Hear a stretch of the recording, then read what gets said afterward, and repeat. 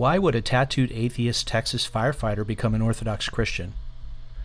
And there's so many people that we know that have become Orthodox. Is there some connection between libertarianism and Orthodox Christianity? Buck Johnson from the Counterflow podcast joins me as we share our stories. Welcome to Thrive in the Future podcast. Positive solutions to help you thrive. Designing your intentional life, homesteading, gardening, and rediscovering culture and tradition. Check out Thriver News. It's thriving community news without the noise. It's longer form articles where Perpin and I share how to thrive and how to live that abundant life. That's at Thriver News, thriver.news. Check it out. At grownutTrees.com, I still have some elderberry and a few chestnuts, plus it's almost time for elderberry cuttings. We also have comfrey crowns. That's at grownutTrees.com. Okay, welcome back to Thrive in the Future. This week, I have Buck Johnson with me from the Counterflow podcast. Welcome, Buck. Thanks, Scott. Glad to be here. How you doing this evening? I'm pretty good. I can't complain. It's chill, cool Friday evening in Lockhart, Texas. It's nice. So Lockhart, is that by Austin or San Antonio, or? It's between. Well, I say between. I suppose technically it's between. It's about 30 minutes southeast of Austin and about an hour still from San Antonio. But it's nice. It's the barbecue capital of Texas. Oh yeah, I've seen you talk about that. That's pretty neat. Yeah. Oh, great.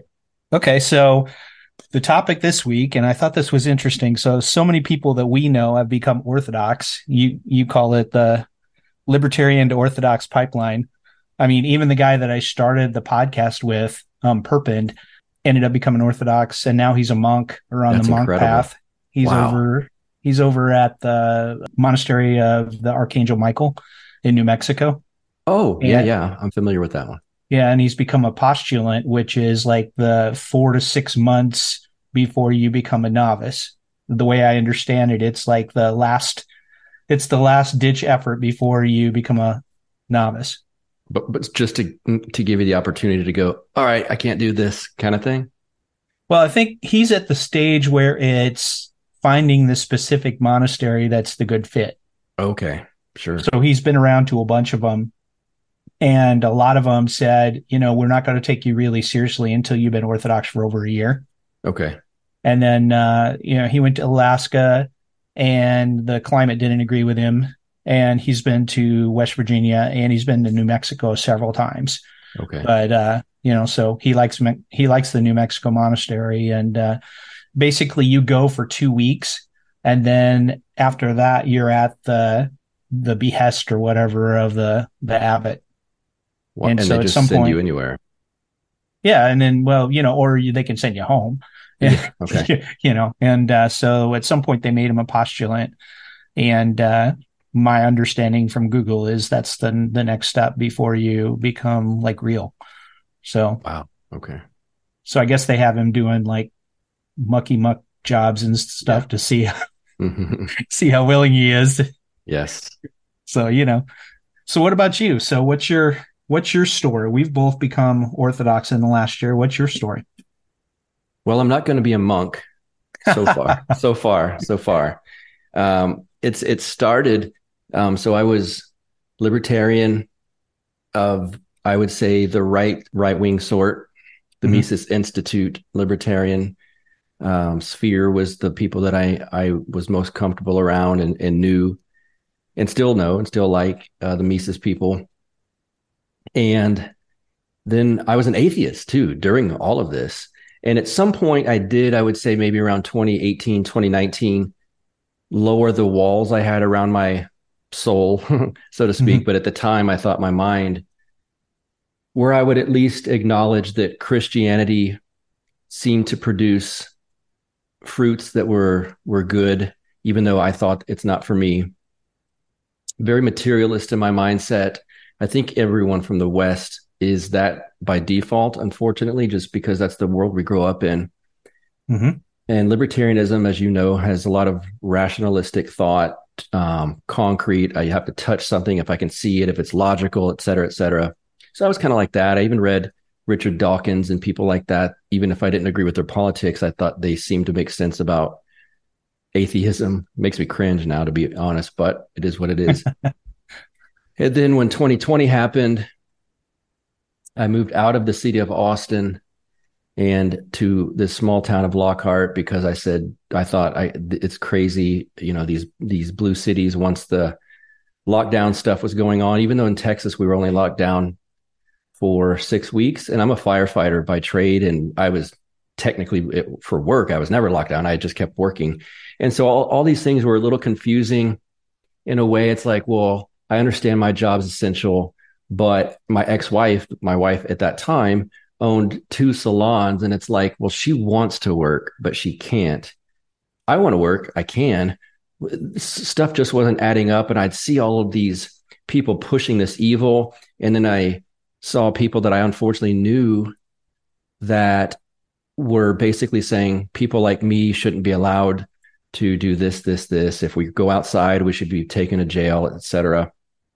And it kind of hit me like, maybe I was wrong about this spiritual stuff, because this is definitely evil that I'm seeing in certain places. It wasn't just government, and as a libertarian, sometimes you're like, well, government's just inept. They're just dumb. And it started clicking like, I don't think this is just inept or dumb. This is purposeful evil at certain parts. And so I was opening my mind and to the idea that there could be spiritual forces at work.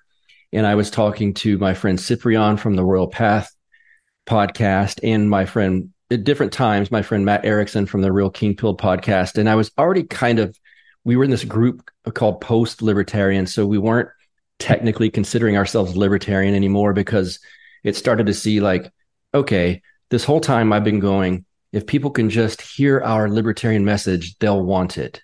And then during 2020, I looked around, I'm like, they don't want that. A lot of people don't.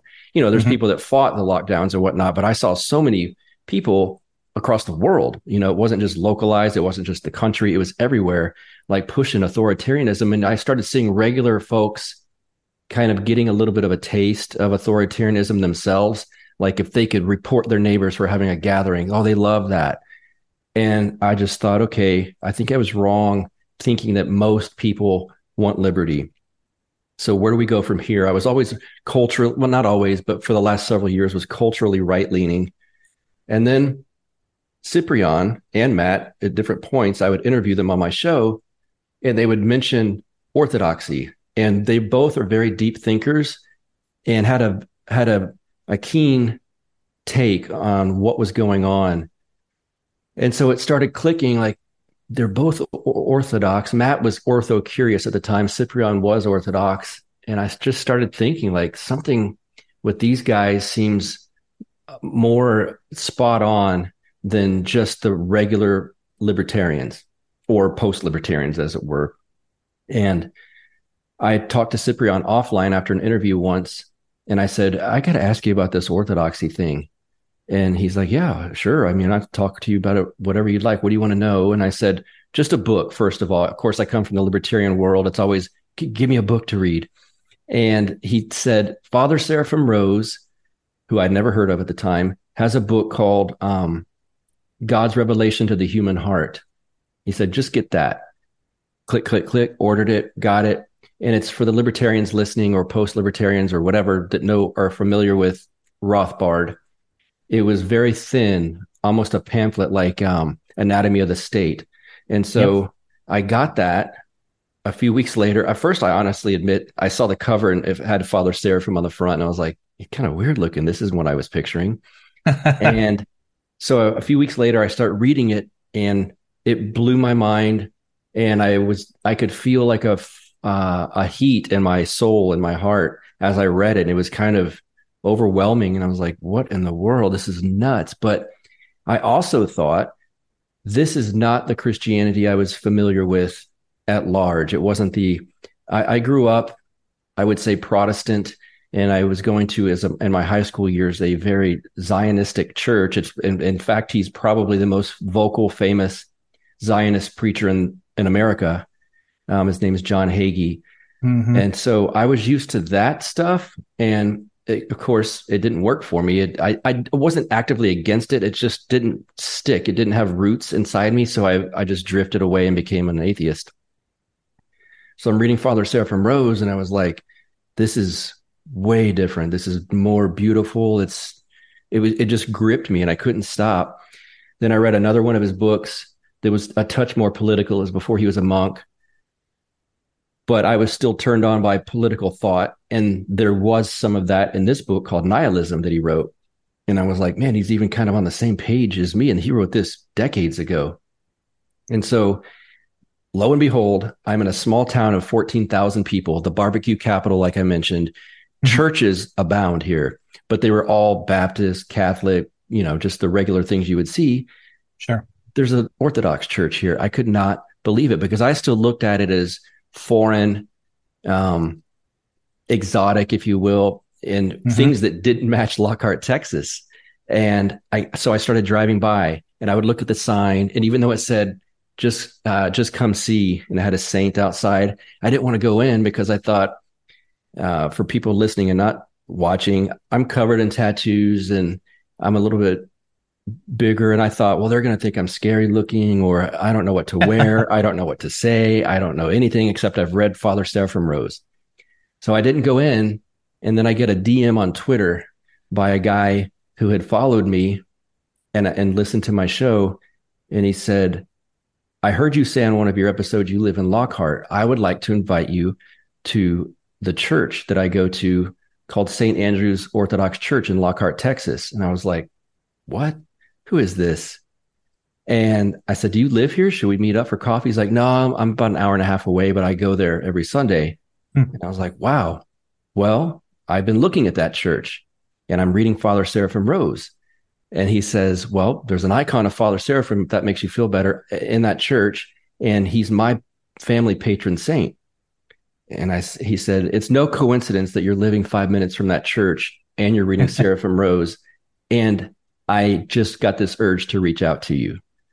And so I went, and we can pick up from there. You can interject if you want, but that was the first entry into the church for me. Wow. That's interesting. Yeah. It was a series of what I would have thought at the moment. And I did think this of coincidences, like, that's weird. It seems like these things are kind of lining up that I should at least go inside. And so that's how that happened. So what was your first thought when you went in and attended your first service? Did you attend the Divine Liturgy on Sunday morning, or did you attend Vespers first? No, it was a Divine Liturgy. And it was different for me because, again, I had only known of a mega church with a preacher that yelled, was a Bible thumper, literally.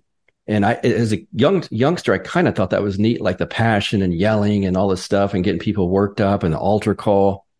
But this was obviously, not that.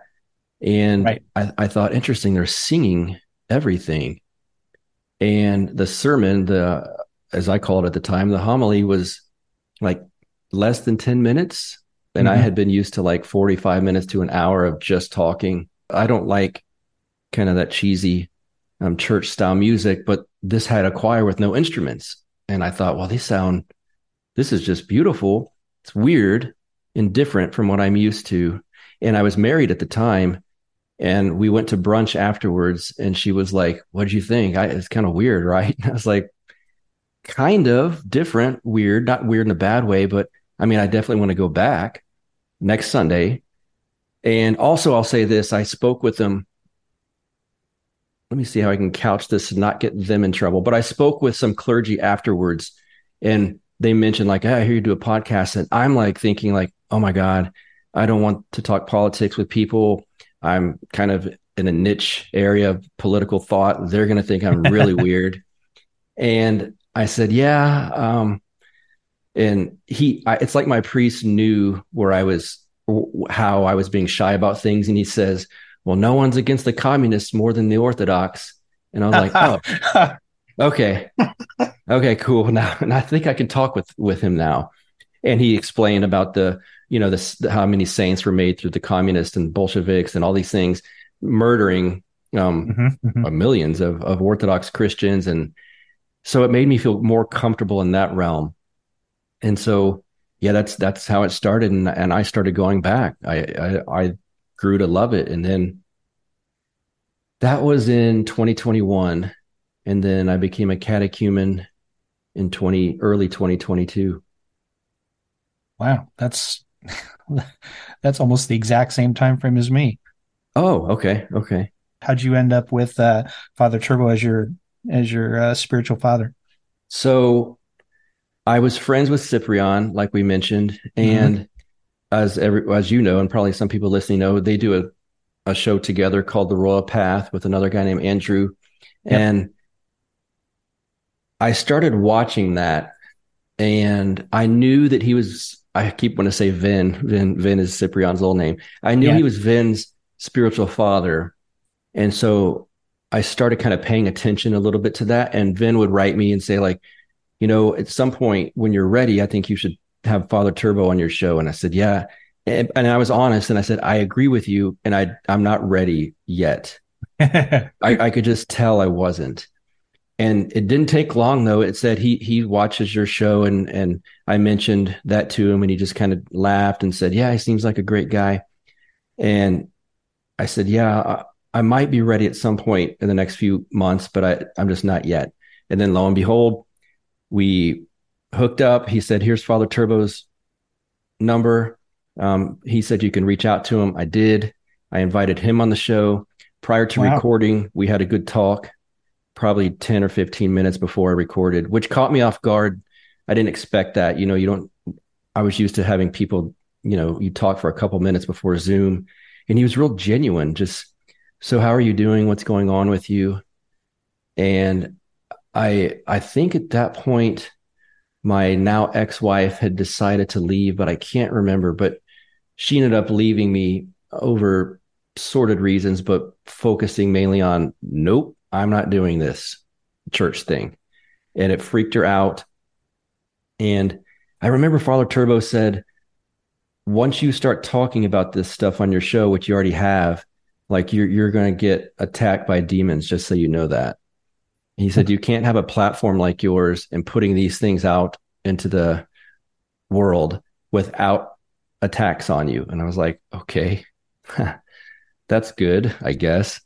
And he said, I remember he said, you're going to start to feel the cold spray paint of a target being spray painted on your back, and they'll be coming for you. But you have Christ. And it was just real interesting and loving, And then we developed a relationship, and we would text and call one another. Then he'd come on the show again. And we just became, he's also has a very similar, let's say, subculture that I grew up in, background as Mhm. I do. He was a Sure. tattoo artist, and we have a lot of similarities that we could also talk about other than the church. And then we became close. And one day I was wanting to ask him, and then I already had a priest though. So the typical thing is your priest is your spiritual father. Right. And one day my priest said, I was thinking about how to ask. I didn't know how to do this. And my priest just wrote me, and he goes, by the way, if you want to ask Father Turbo to be your spiritual father, you have my blessing. I know you all have a lot in common and you're close. And I was like, weird. Okay. I was going to ask him, but I didn't even have to ask him. Yeah, And that's so interesting since your priest is closer to you. So that was 5 minutes from interesting. my house. Yeah. Wow. And so I I actually had asked Father Turbo already, and he said, make sure you get your priest's blessing. But if you do get it, I'd love to. And so that's kind of how it went down. Wow. That's amazing. Yeah, we overlap both in timeline and a lot of those details. So Perpin and I started the podcast back in November of 2021, October 2021, one of those two. And so basically, we were having conversations on the way to workshops, and then they were different than everybody else's conversations in the prepper homesteading sphere, and about community and things. So we started just recording our conversations, and then long about that time, we were also in the Bitcoin Mystery School, and we might have been in Oh, Counter Markets. And so Cyprian, who used to be Vin Armani, was becoming Orthodox. And the shenanigans were happening in 2020, but they really started getting in 2021. We had the usual shenanigans in 2020, and I live in Northeast Kansas. It's right outside of Lawrence, which is the college town, KU.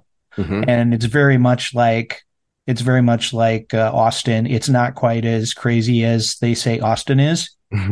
But I mean, at one point there during 2020, they had people sending hundreds of Karen calls to the Department of Health to report people. Oh, wow. And even though we had an exception in the ordinance, for the various goofy things, then it didn't matter because all the businesses they could get fined $2,500 or something like that. And there was no way for them to defend themselves. Just, right. Health department show up and say, Karen said you didn't kick this person out, $2,500 on you, or whatever else. And so that was going on, and I was like this doesn't seem like a science thing. Right. This doesn't seem like a science thing. And when the Kansas governor by May of 2020 was already saying, yeah, we're not going back to normal until there's a medical intervention and everybody has gotten it. Right. Wow. And she said, that's 2 years. So you got to be ready. Nothing's going back to normal. Okay. And then her and her medical director got on people's case because they said you shouldn't have to drive more than 2 miles to get food. Otherwise, you're locked down and you need to be locked down. And I'm like, we're in Kansas. It's 350 miles to the border. And in Western Kansas, you have to drive to the next county to get food. So, what are you talking about? And things just started not adding up. So we're going along, and Cyprian's starting to become Orthodox. He's starting to drop the bombs of some of the things that he's learning. And Perpin was closer to him than I was. So, and Perpin, even though he grew up evangelical, was reading the Desert Fathers when he was a kid. Wow. Okay. And, much to the consternation of his family. And so at some point along about October 2021, he said, hey, Father Turbo is Cyprian's spiritual father, and he's in Kansas City. And I'm like, how is Cyprian's spiritual father in Kansas City? And he said, yeah, that's where the church is. And I'm like, well, and I still had the evangelical model of church. Either you have to go physically or whatever. At this point, everybody was doing it, virtually. So Perpin said they're having a garden tour, and I want to go over there and I want to see their garden, because they had bought up a bunch of city blocks there and in the hood in downtown Kansas City, right? And so we wanted to go over there for the garden tour. I'm wearing a 1984 Make Orwell Fiction Again shirt, right? And I'm wearing a camo hat or something like that, right? And so we go over there and we're touring the garden, and Father Turbo's standing over to the side and he's looking at us like this out of the corner of his eye, sort of like that meme that we always talk about, where it's welcome you joined Orthodoxy because of all the problems in the world. Glory to God. Yep. You'll soon find out the problem is you. That picture is the look. Yeah. Right. And so we took the tour. We met Phil Lorette, who runs the garden there. And then we went into the church, into the basement, and we're talking to Father Turbo, and he gave us a couple of bookmark sized icons. So I was an evangelical for 30 years and had no intention of becoming Orthodox. But all this stuff's going on. And I said, basically, my faith is not going to be able to handle this from a suffering standpoint. And I'd already had all of my friends, literally all of my friends, except one, that had already given in because Mm. they were going to lose their job. Cyprian gave me Saint Tikhon's biography, and I'm reading it, and it talks about the Russian Revolution, and Saint Tikhon was one of the first Orthodox guys in America. He was the missionary to America, right? And then he went back to Russia and became the patriarch. So he's the patriarch. He's the head dude when the Bolsheviks caused the Russian Revolution. Mm. And one of the things they did was they came out with the religious freedom law. And it basically said, yeah, you can have your church, but we are confiscating all your church property. And now it's the government property. Mm. And all that, and watching all that happen and unfold in the book and the story, I'm like, wait a minute, this is happening here. I mean, so it's like, oh, you can't go to church. Mm-hmm. And I was having conversations with my friends, and they're like, hey, we don't have a problem. We'll just sit at home. And I'm like, you're going to sit at home and just watch it on TV on your computer for the next 2 years? Mm-hmm. Sure. Wow. I'm like, I got to the point where I said, are you not going to stand up at all? Right. And it was, no, we trust the authorities. It was very, very strange. So then Perpin became catechumen, and I started going with him because he doesn't drive. So, and I started going with him to catechism class or some class, right? And I started going, wait a minute, this is different and interesting. Yeah. Yes. Was it at St. Mary of Egypt with Father Yeah. Turbo? Oh, cool. Okay. Uh-huh. And then I started going there, and this is a long ways from us. This is like an hour and 15 minutes, an hour and a half from our place. Mm-hmm. So then Father Turbo said, yeah, there's one over in Topeka, and that's closer to you, so I recommend that you go over there. And then, so Perpin was looking and saying that he was seeking intentional community, and he was like wanting a bunch of us homesteader guys to like move close together and have intentional community. Well, none of us are interested in doing that. And then not to that level that he's talking about. So he left and went over to Kansas City, and so he could be closer to the church, go to services all the time, and then have that intentional community. And then he ended up going towards the monastic path, and now he's found his intentional community at the monastery. Neat. Okay. Do you have to get Father Turbo's blessing to go there? How did that work? Yeah, of course. So he started going immediately after he became a catechumen, and then they went to the monastery. He's been to the monastery like 5 times, and then and Father Turbo's his spiritual father, so he's been going, and then and knew he was on the monastic path for most of the last 2 years. So yeah, so it was pretty interesting, and then it just kept going for me, and then I became Orthodox at Pascha. The thing that blew my mind was Pascha, which is Orthodox Easter for those who don't know. Yeah. And it takes place at midnight.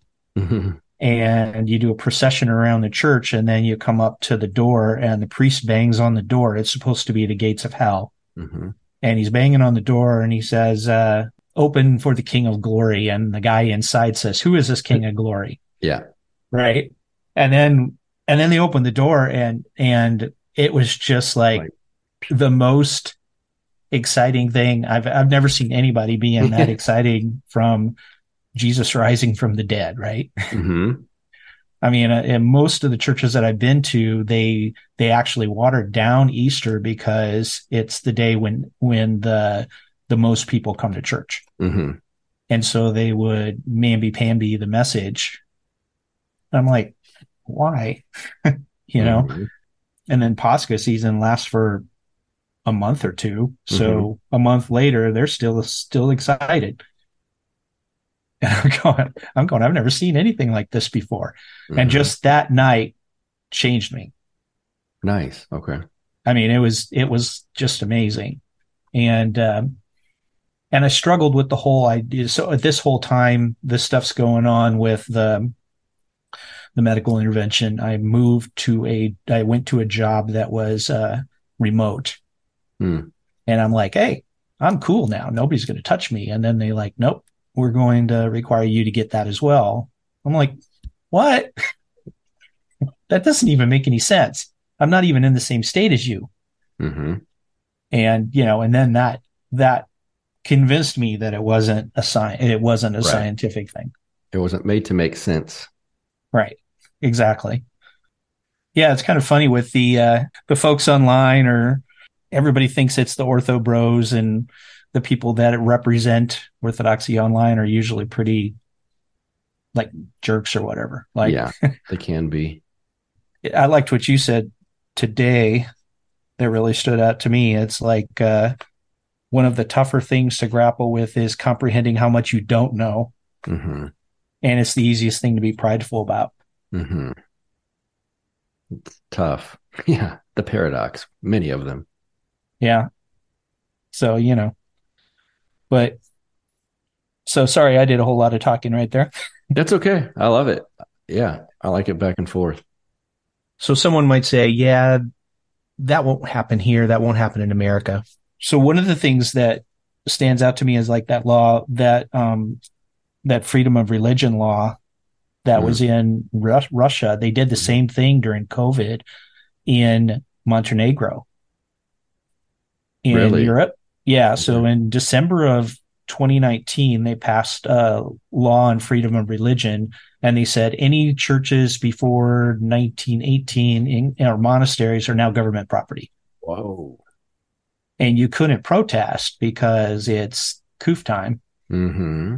And so the priests and the folks went out and did processions and protested anyway. And they've got enough of a outcry to get enough of the people kicked out in the next election to rescind it. Good. Wow. Okay. And people are saying, yeah. I have so many people say to me, why are you so worked up about COVID? We won. It's done. They're not doing any of Mm. that stuff now. Right. And, we saw that in 2019. The exact same wording was used in Ukraine for Mm-hmm. them seizing the Orthodox Church there. Right. And one of the things that people don't understand is that all of those laws, those those COOF laws they're still in the books. Yeah. So they rewrote the emergency management laws in most of the states, and it codified all of those procedures, and those are still there, even in Florida. Mm-hmm. I know. DeSantis signed that back in Right. 2021, and it's not been rescinded. So the Bolsheviks are going to do what the Bolsheviks are going to do. Yes. It's that ratchet effect, I think they call it. And once they tighten it down, you can loosen it a little bit, but it's not as loose as it was prior to the initial tightening of Mm-hmm.